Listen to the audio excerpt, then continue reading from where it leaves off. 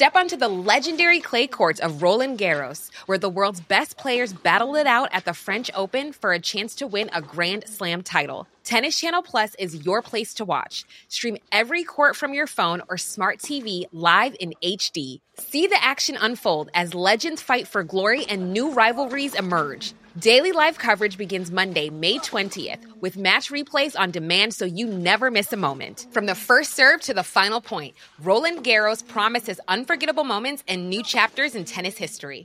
Stream now with Tennis Channel Plus to be there when it happens.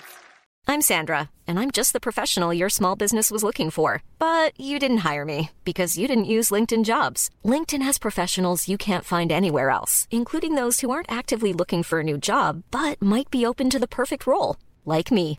In a given month, over 70% of LinkedIn users don't visit other leading job sites. So if you're not looking on LinkedIn, you'll miss out on great candidates like Sandra. Start hiring professionals like a professional. Post your free job on linkedin.com/spoken today. Fears of a new violent feud on the Shankill. A pub has been extensively damaged after it was ransacked by around 20 masked men on the Shankill Road. Some of the men carried baseball bats. Friday the 27th of January, Bar Berlin on Belfast Shankill Road gets thrashed. Around 20 men attacked, smashing windows, televisions and damaging the interior of the bar. It's been alleged the UDA were behind the attack with the focus on top loyalist Mo Courtney. The person who ordered it is Mo Courtney, and William Mo Courtney was somebody who is linked to C Company over the years, but also has been linked and named in connection with some really high profile killings. There are fears in the Shankill that there could be more violence to come. People who are either associated with Mo Courtney or above Mo Courtney in terms of that have been very keen to try and get the police off the Shankill, where they are currently increasing their patrols and checkpoints and try and calm this down. I'm joined by our security correspondent Alison Morris to find out more.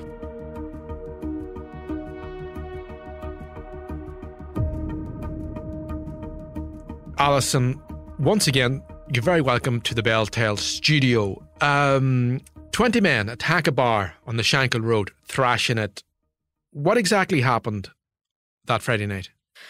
Well, what we know is that, as you say, 20 men who were armed with bats and bars and cudgels attacked the Berlin bar on the Shankill. They smashed windows. There was quite a few people inside the bar at the time, caused quite a lot of damage. Clearly there was, the threat of that was to send out a message in terms of what was going on. What's interesting too is when we say 20 men, these are sort of little, boy soldiers, almost runners for the C Company of the UDA, and some of them are incredibly young. I mean, almost probably of school age young. Some of them would be like 16, 17, 18 years of age, along with obviously grown men who were involved in orchestrating it. So obviously the message was being sent out. There is a guy, he's a convicted criminal, but he doesn't have any paramilitary convictions, called Mark Pollock. His wife is a girl called Becky Spence Pollock, and we must be very careful here to point out Becky Spence Pollock has no criminal record, is completely, an innocent party in all of this, but her husband has got into a bit of bother with the C Company of the Shankill UDA, and this is where all this stems. This has been going on and it's been bubbling under the surface for quite some time.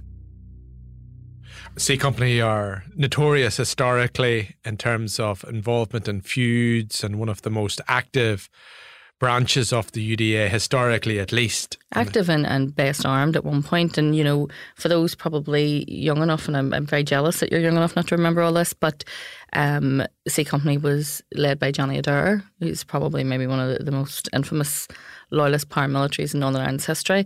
He then was subject to a feud and he was deposed and exiled off in Scotland, where he still resides. But during the conflict, C Company were responsible for multiple murders, and in a lot of cases they were, random and indiscriminate killings. They just went places where they knew that the Catholics would be. They shut up bars, taxi drivers, delivery drivers. So they were infamous in terms of the amount of activity that went on, especially in that sort of late 80s, 90s period. And as you said, but there's also a very real history and well-documented history of fighting with other factions of loyalism within that C Company unit as well. Bar Berlin is about halfway up the Shankill Road. I've been looking at the bar. It's very much they'd done up the bar to look, because there's also a Rangers supporters club based in the bar. There's obviously been an awful lot of money spent on it. It's very much a loyalist identity, unsurprisingly, in terms of the Shankill. Who do you think ordered this? Well, it's the person who ordered it is Mo Courtney, and Mo Courtney again. William Mo Courtney was somebody who is, linked to C Company over the years, but also has been linked and named in connection with some really high profile killings. He has been named numerous times as having been connected to the murder of Pat Finucane in 1989. Pat Finucane was a very well-known solicitor. He was a human rights solicitor. He founded Madeleine Finucane legal firm, and he would also have represented a lot of leading Republicans and IRA men very successfully, and managed to get a lot of people convictions overturned and defend a lot of people in that respect. And that, in those days, despite the fact that we now, it seems almost unthinkable that you would associate the solicitor's work with the clients that he represents, that made him a target. So Pat Finucane was shot dead in front of his wife and 3 children in February 1989. His wife was also injured in that attack. They were sitting eating their Sunday dinner when loyalists burst into their house and 2 gunmen opened fire on them. And that killing is one of those that has continually come up because it was linked to collusion within what was said to be the intelligence services and that faction of loyalism. And there was a review. The Finucanes have campaigned tirelessly, obviously, for an inquiry into that killing. They have been refused inquiry by successive British governments, but there was a review of that killing carried out by the late barrister Desmond de Silva, who found that there was what he, in quotes, shocking levels of collusion with loyalist agents working for MI5, RUC, Special Branch and Military Intelligence. And while the loyalists are named throughout it and their activity is named, they appear under ciphers. But if you do my job, it's quite easy to work out who those ciphers are just by what they link them to. And Mo Courtney appears throughout the De Silva review under the cipher L25. And we have pages in front of us about Mo Courtney. His paramilitary career begins in his teens. He's now 60 years of age. We mentioned C Company and Johnny Adair. He originally sided with Johnny Adair in those feuds at the time, but then he defected back to the what we call the mainstream UDA. Well, there's a chain of events that happened that meant that Johnny Adair went from obviously someone who was almost an icon in loyalist circles to someone who was then exiled, and him and his supporters, he was jailed at the time when his supporters were told to get off the Shankill. What happened in February 2003 is that South East Antrim UDA boss John Gregg, known as Grug, was shot dead along with a guy called Robert Carson at an underpass at a ferry terminal not too far from the offices that we're sitting in now in Belfast Docks while returning from a Rangers match. Adair had problems. He had fell out with Grug. The two didn't get on. He ordered his killing, and after that then the rest of C Company were told to leave along with their supporters, wives, children, the whole lot. But some of the more high profile and seasoned members of C Company were given an option to defect, and Mo Courtney then turned his back on Adair and defected back into the mainstream UDA. He did this in quite a public way. Part of that whole feud with Adair and the rest of the UDA came about because, and the UVF, came about because of Adair's growing friendship and support for LVF boss Billy Wright, who clearly had fallen out with the UVF. He had a mural painted on the Shankill to the LVF. It was, sort of brothers in arms, UDA and LVF. And after then he was deposed and left.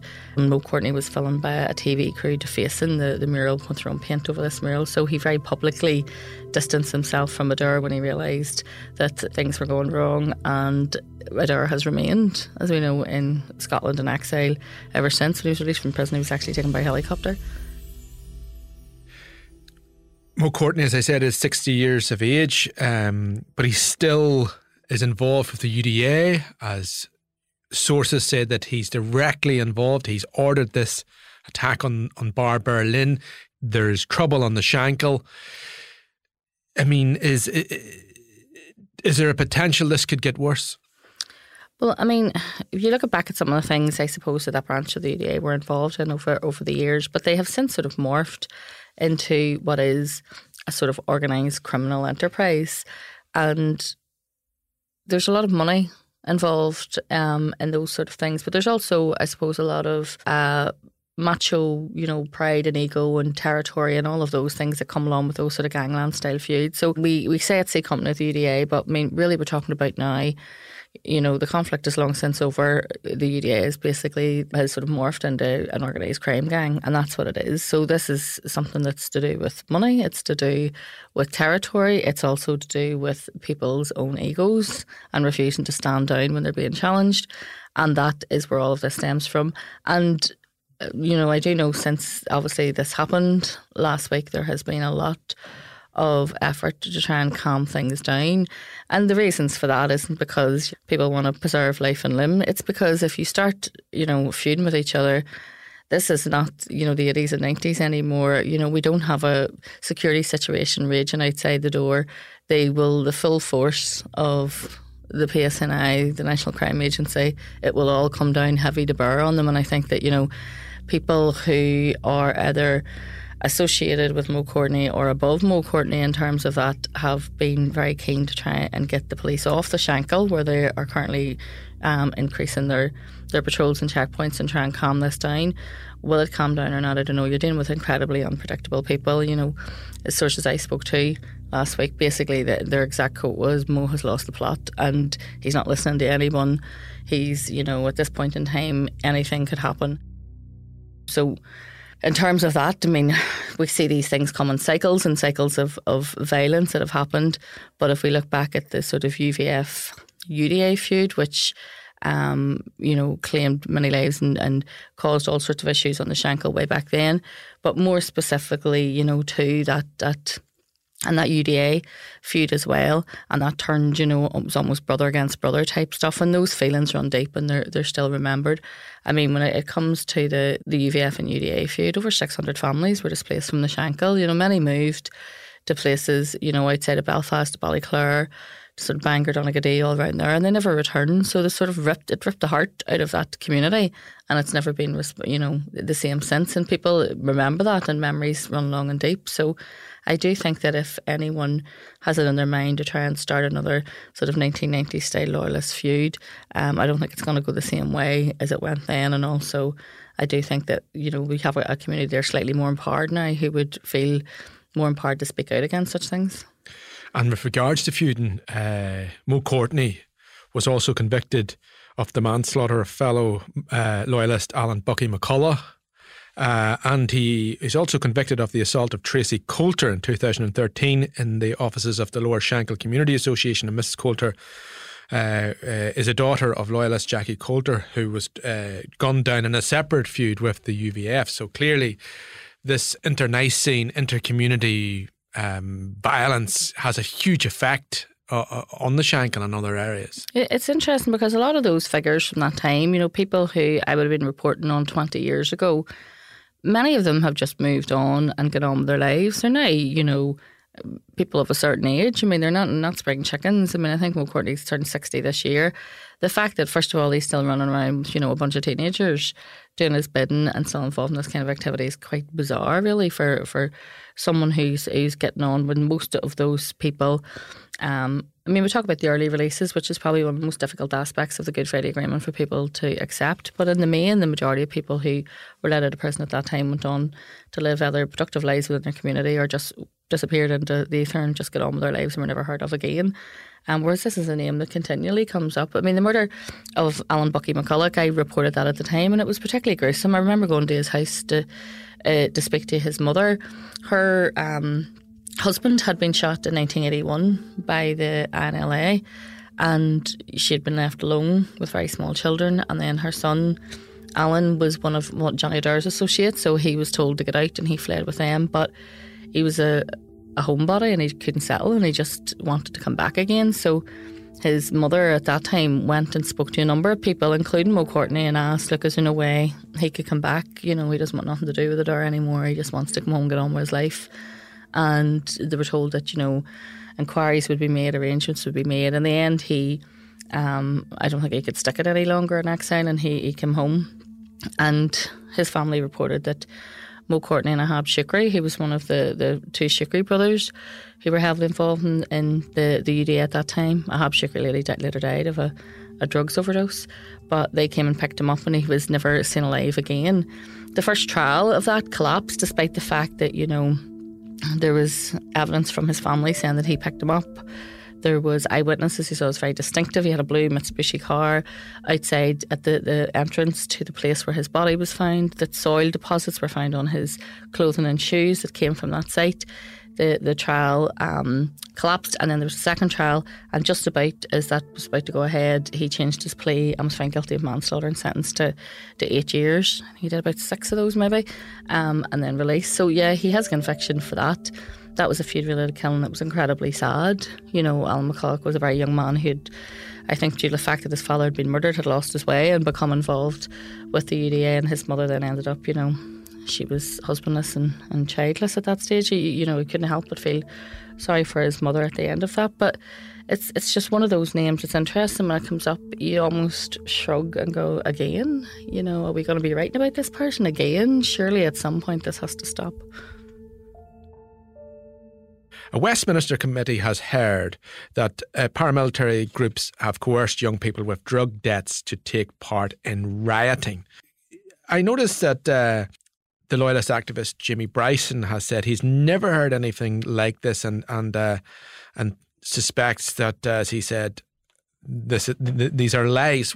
Do you think there's any basis to that story? I think that anyone went in front of a Westminster committee and purposely told lies. It's maybe something that has been told to them. But in my experience, you don't need to coerce young people into riots. If you go into any working class community, especially where there's young people who feel very sort of disillusioned and disengaged from other education, politics and everything else, the minute a riot starts, they will flock to it, and they do not need...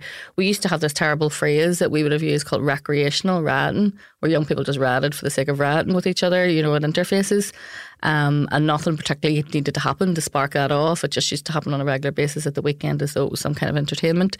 And in my experience, young people find riots, especially young men, find riots a very attractive place to be at times, and I most certainly don't know of any of them that would need to be bribed or paid or coerced into doing it.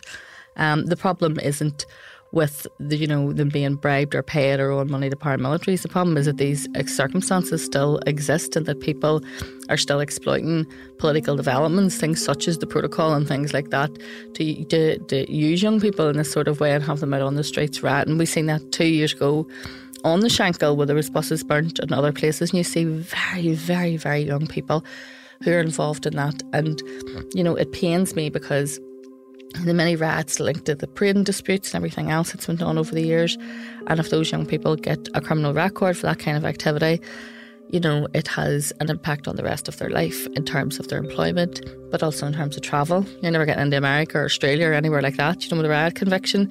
And so it's so life limiting, and it does frustrate me that it's still happening at this point in time, because politics should be politics, and taking politics back out onto the streets is surely not the answer to any of our problems at this point in time, regardless of what they are. For a young person to get a riot conviction over a protocol that they have no role in either, they had no role in either putting in place or removing, it's something that can only be done with the diplomacy between the British government and the EU, is a complete and utter nonsense. And so I would hope that, that those efforts would be made, first of all, to make sure that doesn't happen again, but also, and I'll say it again, if there is a riot, I've covered riots at interfaces sometimes and thought, oh God, could somebody remove those children please before they get hurt? But, if you will, at that point in time, you get people getting, young men were getting busted from all over the place. And the reason why that is because when they're caught and they appear in court, they have addresses that are like 20 miles away, from where the riot took place. So, yeah, I don't know. I would be sceptical of that story. Alison Morris, crime correspondent with the Belfast Telegraph, thank you. This episode of The Bell Tale was produced by myself, Kieran Dunbar. The sound design was by Graham Davidson. The clip you heard was from the BBC.